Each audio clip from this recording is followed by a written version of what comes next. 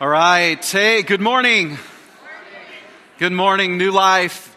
Wherever you are joining us today, we're so glad that you did show up today. I want to say a great big hello to everyone who is worshiping with us online, live, or maybe you're watching this later in the week or the month on our archive page. Hey, thanks for taking the time to worship with us through the message today. I want to thank everybody in North Platte for joining us. We love you guys and everybody in the venue. There are lots of places to connect with God through New Life Church and the ministry here. So we love everybody who's a part of our congregation. And hey, I'm here in the Kearney campus. I love you guys too. You look good. Turn to your neighbor and just tell them, hey, you look good. Yeah, you guys do look good. And I trust that you look good watching online today. Hey, my name is Chris. I'm one of the pastors here on staff today. Just a humbling honor to be able to share what God has laid on my heart as we begin a brand new teaching series entitled Guardrails. Guardrails. This is going to be an interesting teaching series, and so just buckle up. All right, it's going to be good. If you have your Bibles, open up to Matthew chapter 23. We're going to get there in just a moment, but you can hold your place. When I was a child, my grandparents, they led a church in Montana, and I remember family vacations. It seemed like all of our vacations were to one of our relatives' houses or to one of our grandparents' houses. And so we would travel often to Montana to visit my grandparents. And one of the greatest memories I had as a child, 10 years old or so, is we went to Glacier National Park. Beautiful place. If you've ever been there, you understand just the beauty, the majesty of the lakes and the mountains and the glaciers, obviously. And we took this journey one day with my grandparents, with my family. We had 5 children in the family growing up. Later on, my parents had 2 more kids that they adopted, but we just had the 5, the 7, plus my grandparents, all in a conversion van, and we drove the Road to the Sun. Or I think that's the name of it, the Road to the Sun. If you've ever been on that, it's unbelievable. I have a picture, show you just a little bit. This is the Road to the Sun, and here's a guardrail. This is an old guardrail. But there's a 50-mile, 2-lane road, and most of it looks like this, all right? Now, this was back in the 80s. Maybe the road is a little better condition nowadays, but I got to tell you, it was pretty exciting and pretty scary at the same time. And there was a few places where we would pull over and take pictures, and me and my brothers, we walked up to one of these guardrails just to freak our mom out. How many understand what I'm talking about? Just to make mom scream, just to see how loud. And it was actually probably a pretty stupid move because literally there's a cliff on the other side and we could have died, but we wanted to pretend that we were jumping over. And so the guardrails on that road were extremely, extremely important. At the minimum, when you see a guardrail on a road, at the minimum it says a warning, right? It says danger is on the other side. If you bust through this guardrail, if this guardrail wasn't here, there's something very dangerous on the other side. That's at the minimum.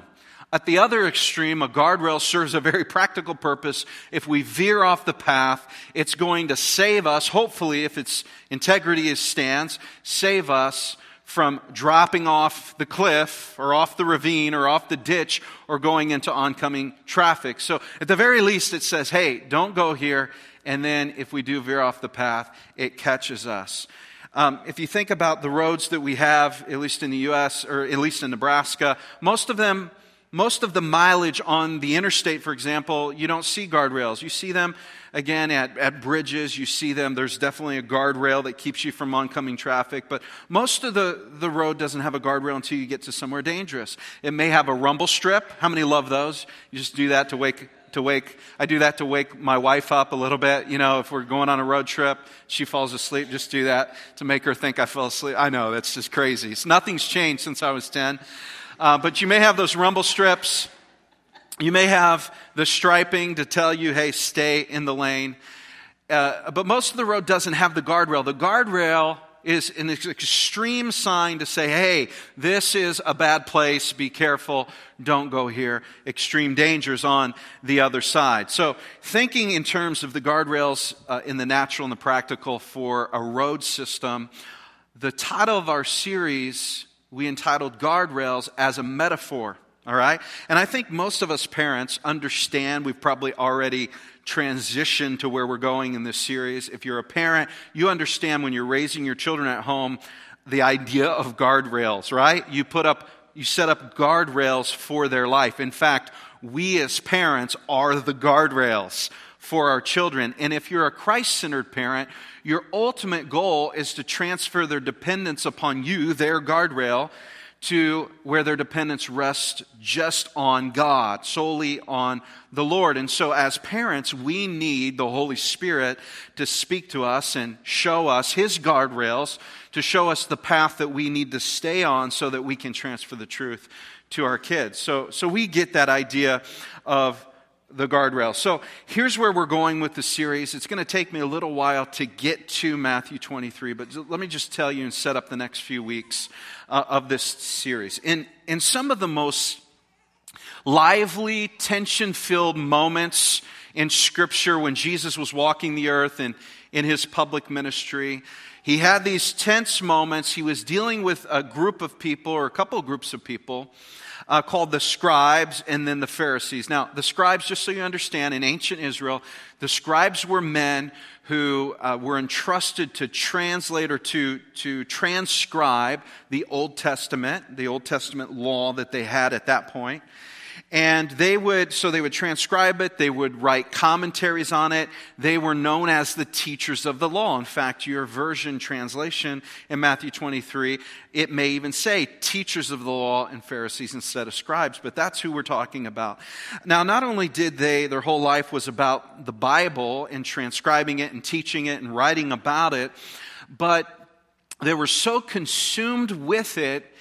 And the human nature began to take over, as it often does. And they went way beyond God's word. And they would add man-made traditions, even elevating some of the traditions they came up with above the law of God. Now, many of these scribes or these teachers of the law were a part of a sect of Judaism called the Pharisees. So you have the scribes and you have the Pharisees. Now, the Pharisees, again, were Jews. They were a part of Judaism. The best way I can describe it is kind of like a Christian denomination, all right? So I'm not going to give that a name, but just to illustrate, you have Baptists, you have Pentecostal, right? You have Methodists, and so you have the Pharisees. Now, the scribes, most of them were a part of the sect of Judaism called the Pharisees. So their job was to translate Scripture. They were theologians, and they belonged to the church of the Pharisees. Not every Pharisee was a scribe or a teacher of the law, but most of the scribes were Pharisees. Now, the Pharisees, they were an extreme group. They were the most vocal in the first century. They were, again, extremists. They loved the law of God, and they loved following the law, figuring out how to follow the law, but they liked to obey very limited parts, their favorite parts of God's law, and then all their traditions that they added to it that they got from the scribes, right? So they were just passionate about living out what the scribes or the teachers of the law said. Now, in Matthew 22, I just want to, again, set the context for where we're going in this series. In Matthew 22, there's another sect or denomination, if you want to look at it that way, of Jews that came to Jesus. They're known as the Sadducees. They're Sadducees. And I learned it as a kid. They were sad, you see, because they did not believe that when you died, you would be raised back to life. They didn't believe in the resurrection. So they were sad, you see. Right? You get that? You're going to remember that.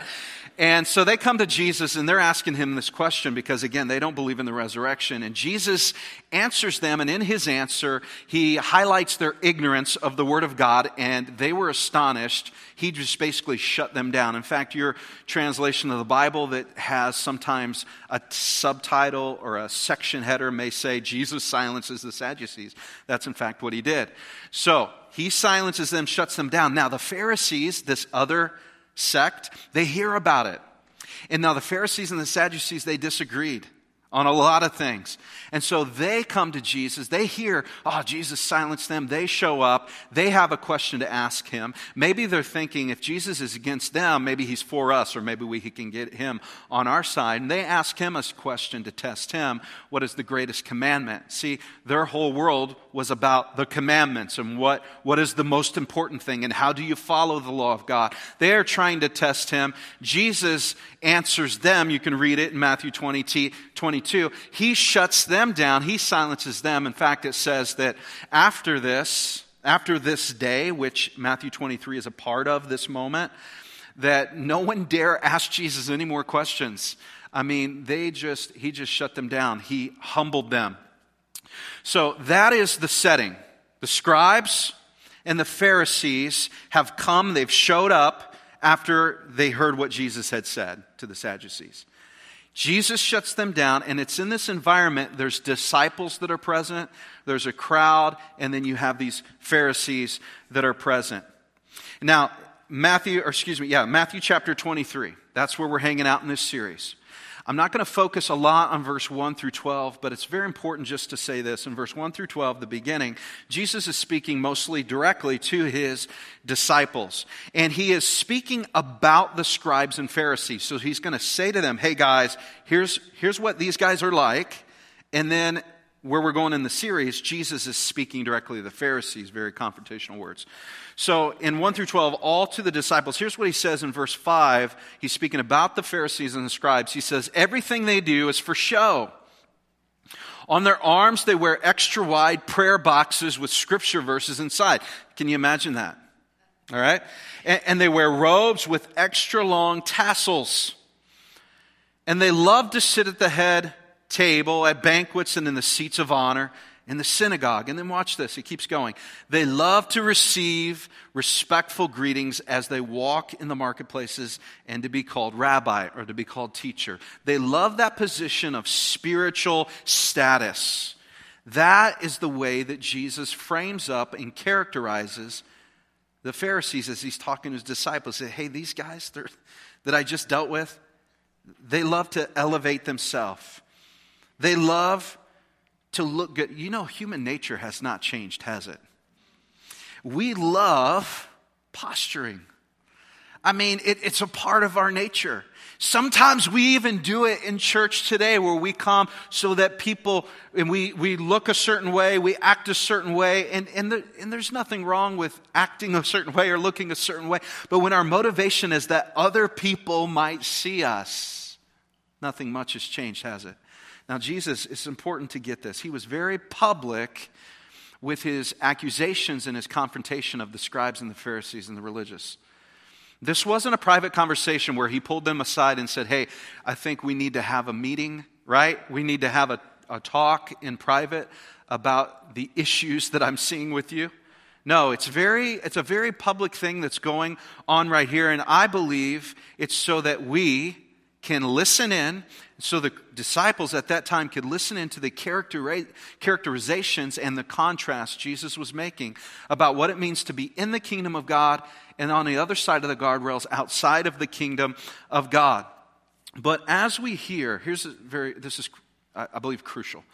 As we listen to Jesus' characterization of the scribes and Pharisees, these religious people, we need to be careful not to go to the extreme, not to see the radicalness of their behavior and to categorize them as, at least I'm not that bad, well, I'm better than them.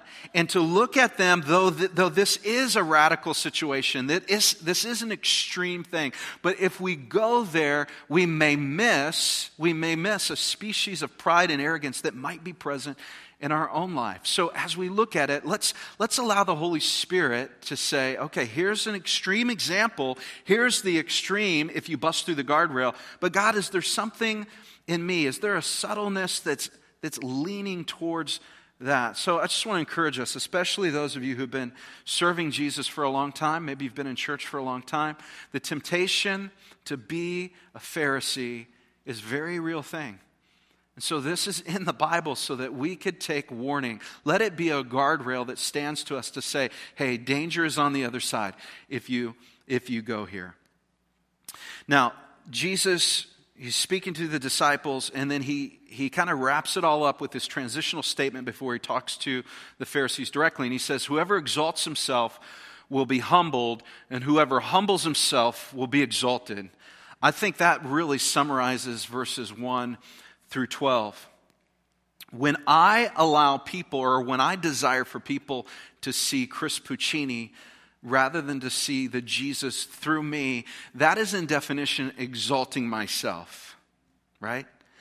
And Jesus says this, if you do that, you will be humbled. And that's what's going on here in a verbal setting.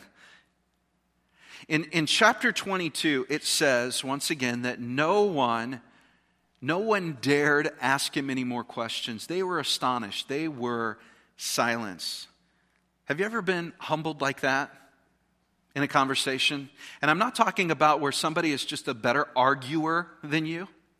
You know what I mean? Where you have a disagreement, and have you ever argued with somebody who's just a pro arguer? Don't nudge your spouse or anything right now if you're sitting by them, but somebody who they're wrong, but they're just really good at arguing. They just get your thoughts all messed up, or they're just mean and they shut you down. I'm not talking where you just lose an argument, but where the Lord or a parent or somebody puts you in your place to where you have to acknowledge, you know what? I'm wrong and you're right. And it's humbling, right? Well, that's what's going on here. And let me say this. I think it's one thing to be humbled here. It's one thing to be humbled in the natural and in this life. But I believe Jesus' statement, everyone who exalts himself will be humbled, and he who humbles himself will be exalted, carries eternal implications. That if we get low, God will lift us up. And he's speaking not just about a moment of verbal affirmation or confrontation. Understand Jesus' heart. He was in the scripture, and he is still passionate about lost people and inviting them into a relationship with him, inviting them onto the path, inviting them onto the road with him.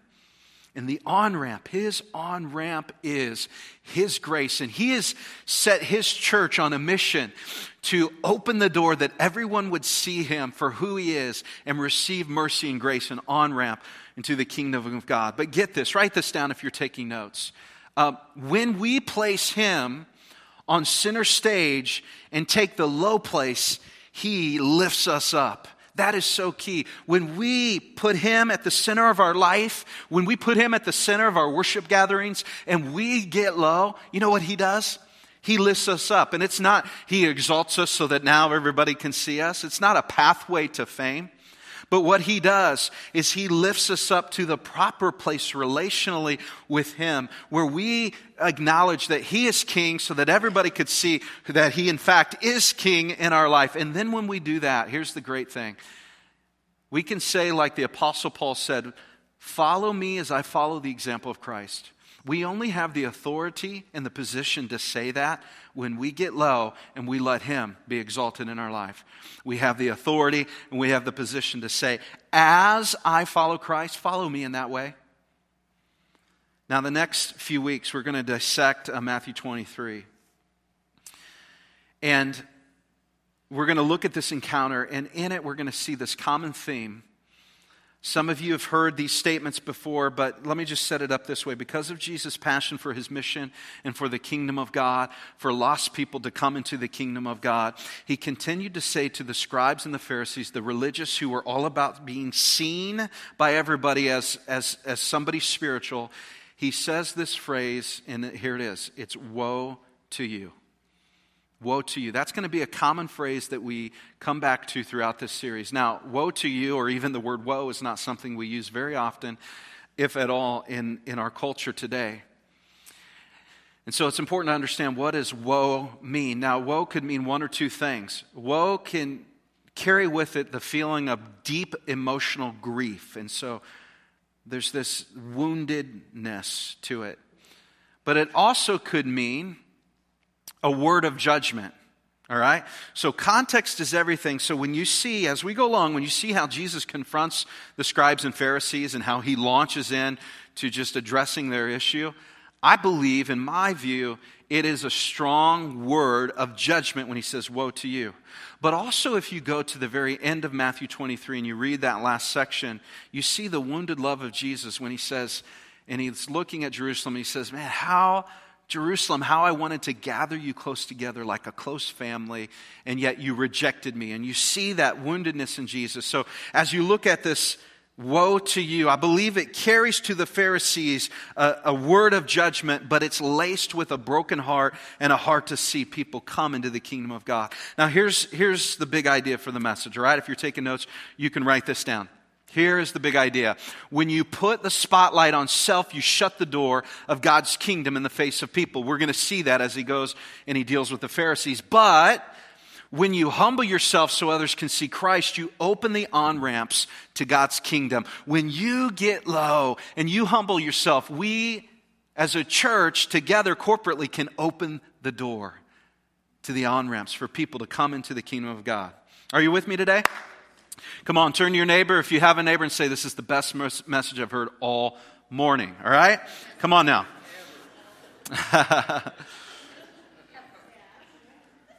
Some of you watched some pastor early this morning, and you can't honestly say that statement. I had one of my former youth group students come here today for the first time. He said, "Oh, are you preaching?" I said, "Yeah, I'm preaching." And he said, "Well, good thing there's Wi-Fi," or something like that. But anyway, so back to the message and why you came today. The woe to you statements.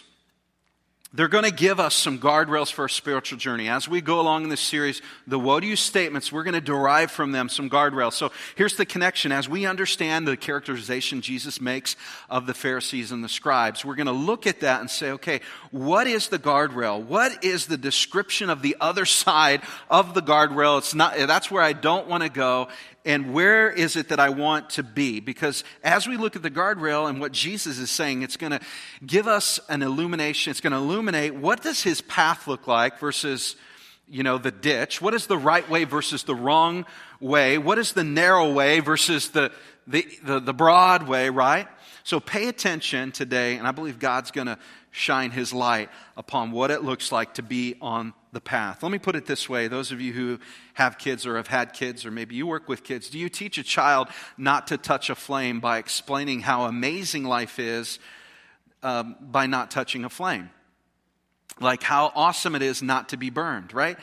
I mean, you might try that type of positive reinforcement. Like, haven't all your life, Johnny, you've not been, well, they have no clue what being burned is all about. And so, no, you try to because there's danger there, you tried to warn them about the burn. Don't do this. It's a stern warning. It's sharp. It's like, no, don't go there because this is going to be bad, right?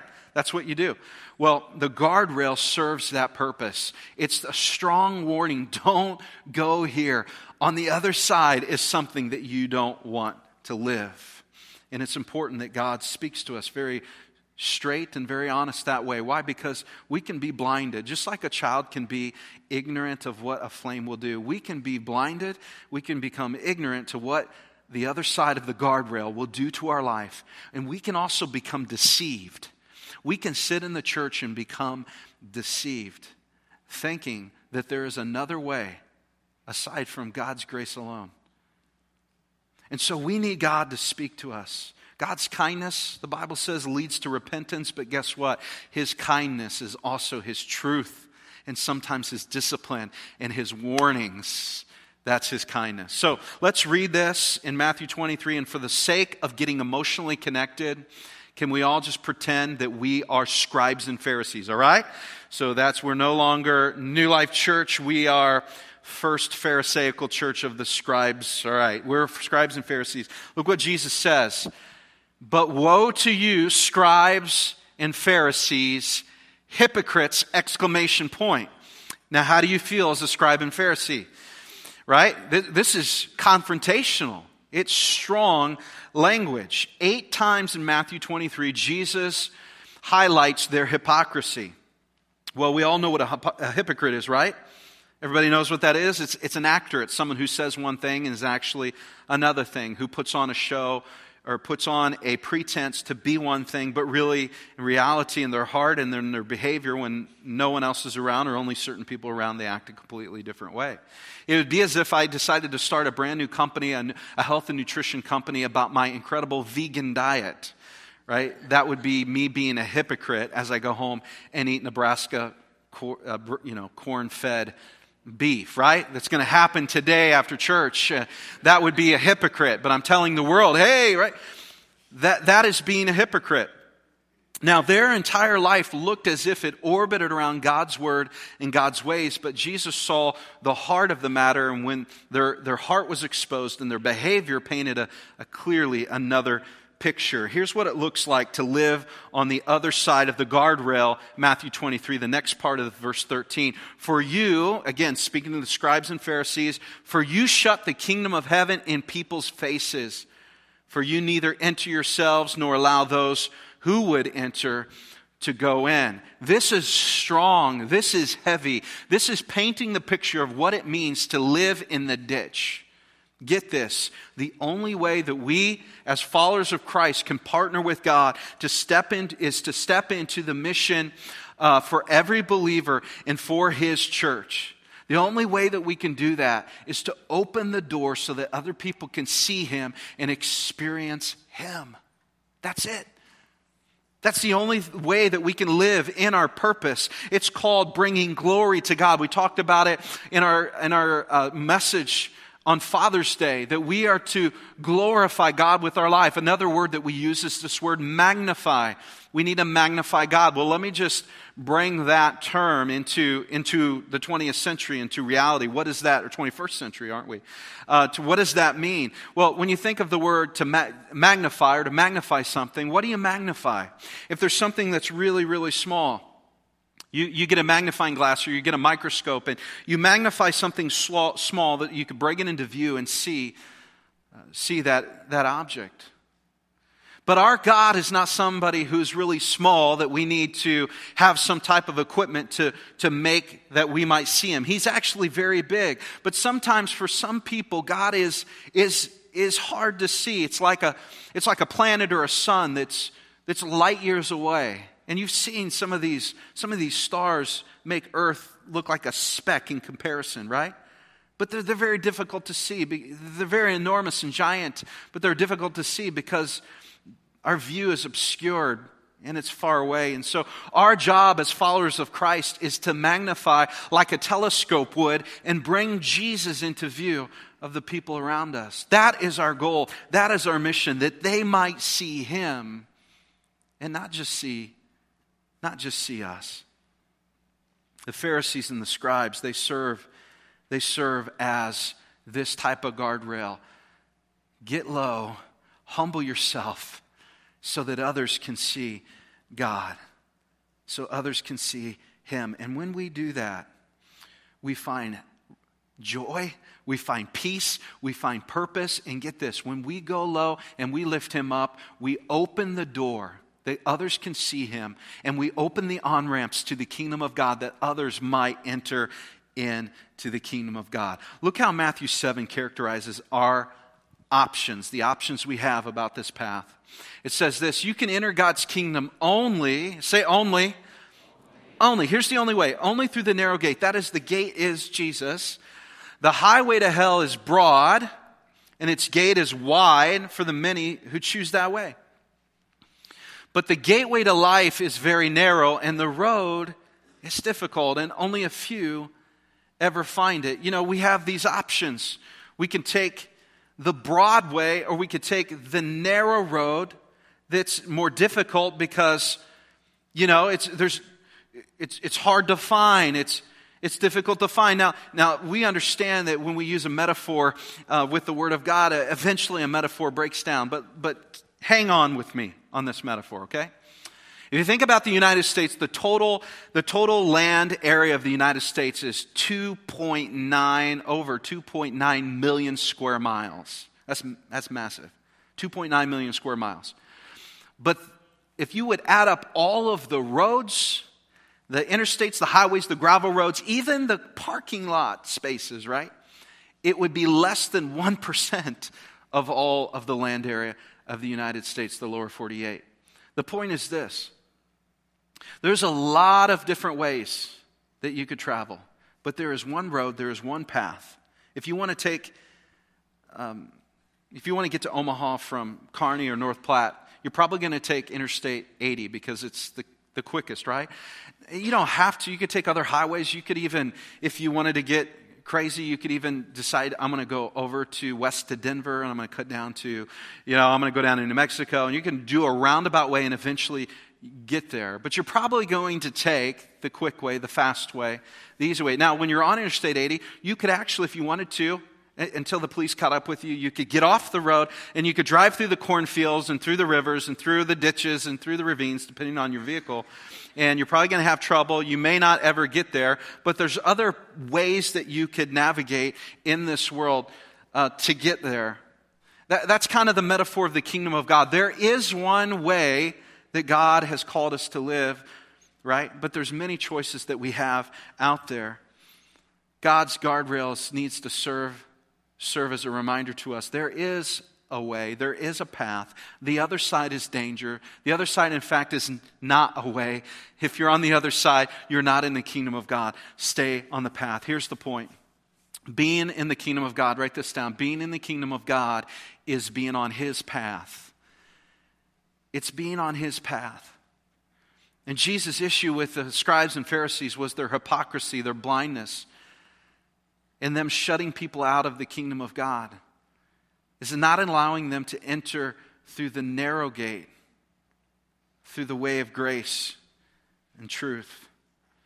It's not as wide. God's path is not as wide.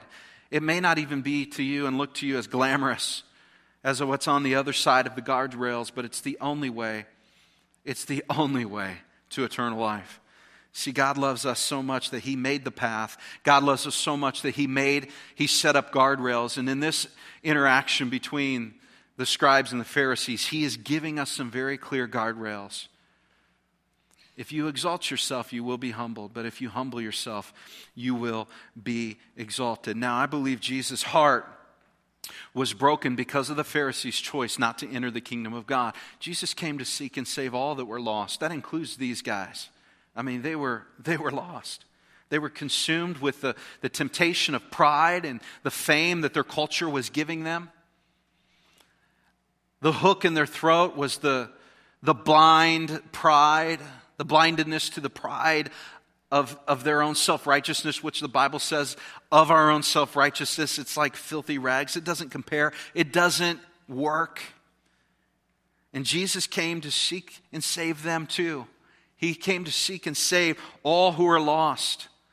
Yet His heart broke also for those that the scribes and the Pharisees were shutting out of the kingdom of God. And let me just say this. These guys were in positions of influence. They had the ability to point people to God, but instead they were pointing people to themselves. And while Jesus is full of compassion, and while Jesus is full of grace, and I believe that He is pleading with the scribes and Pharisees of this day, please would you turn around.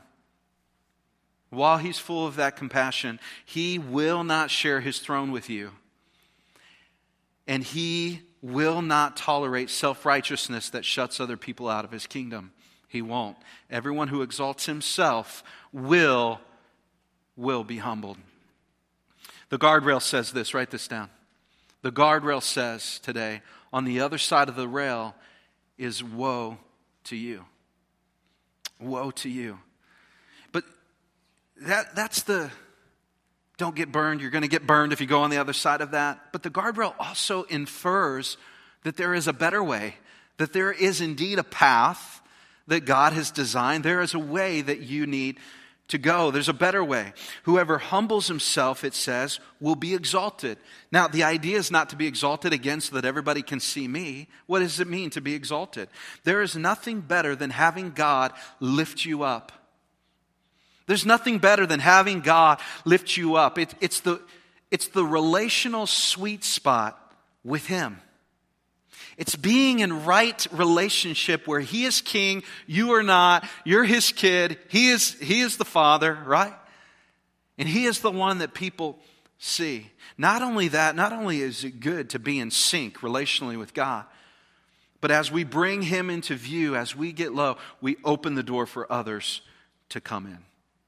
I believe New Life, the heart of New Life, is to continue to be this type of church, where we invite other people to step into a relationship with Jesus Christ, where we are not shutting down the on-ramps, feeling like that we are the guards to the kingdom by exalting ourselves, but where we get low so that other people can see Him. And so here's the questions that I want you to just to ponder. If God is speaking to your heart, maybe sometimes it's good for me just to close my eyes and to think about the questions that are like this. Am I opening the doors so that others can see the beauty of Christ? Am I opening the gate so that others can on-ramp into the journey? Or am I adding a bit of me to the story? Am I adding a little bit of my preference to the good news, which is grace freely given, undeserved favor of God? Am I adding a bit of me to the gospel, the good news of God's grace? Am I rewriting what it looks like to be a follower of Christ? Am I rewriting what it looks like to on-ramp or to surrender to Christ? Because the end of that road is going to be bad. It's going to humble me. It's going to hurt. Have I crushed through the guardrail? And today I'm being humbled by God's word because, man, I've just crashed right through. I'm driving out in the cornfields on my own, looking for people that might be trying to look for the path and shutting them out. If that's you, would you stop? Would you turn around? Would you repent? Would you humble yourself before a holy God and say, God, there's nothing that I can do. It's all about you. Forgive me. Forgive me. When we do that, when we get low, when we get on the path, it's the place of authentic. And hear me, because I'm going to use kind of a churchy word. It's the place of authentic righteousness. Authentic righteousness. Do you know that you cannot perform to get righteousness, to earn righteousness? There's nothing that you can do to have God's righteousness. The biblical doctrine is His righteousness is imputed on you. God takes His righteousness, and because of His grace and because we have faith in what He has done, He takes His righteousness and He puts it on us. The way of God's kingdom, the path is authentic righteousness. It's real peace, and it's joy in the Holy Spirit. It's not, I got to stand guard over the kingdom of God. It's righteousness, peace, and joy in the Holy Spirit, where we are excited to see people step into a relationship with Jesus Christ and begin a journey of discipleship, of knowing Him and making Him known. Those are the questions today, and so I'm going to ask you today at all of our locations to bow your heads and close your eyes as you stand with me. And I pray. Now, God, as I've posed the questions, will you answer them? Will you answer them? Will you answer them, God? Because I am tempted. I'm tempted to put my best foot forward. I'm tempted to exaggerate my condition. I'm tempted to paint a good picture. So I need you to show me reality. Answer those questions. Am I opening the door? Am I opening the gate? Am I taking the low place that you might be exalted? Oh God, am I through? Maybe it began in a sincere passion for you, but has my own works taken over? Have I become prideful? Have I become arrogant in my own brand of righteousness? And in that of exalting myself, I've just become blinded, that I've shut the door. I've shut the kingdom of God, the door to the kingdom in the face of people. God, forgive me. I pray that I humble myself today. I want to humble myself and turn around. And so right now, Lord, at all of our locations, I pray that you would do what only you can do, is answer that question. And I pray for my friends that they would respond in a way that there would be a breakthrough. And I pray for my friends that they're journeying down that path and they're inviting people in and they're in sync. God, guard us from the pride. Guard us from, if I can say, the spirit of the Pharisee. May we not be tripped up. In Jesus' name, amen.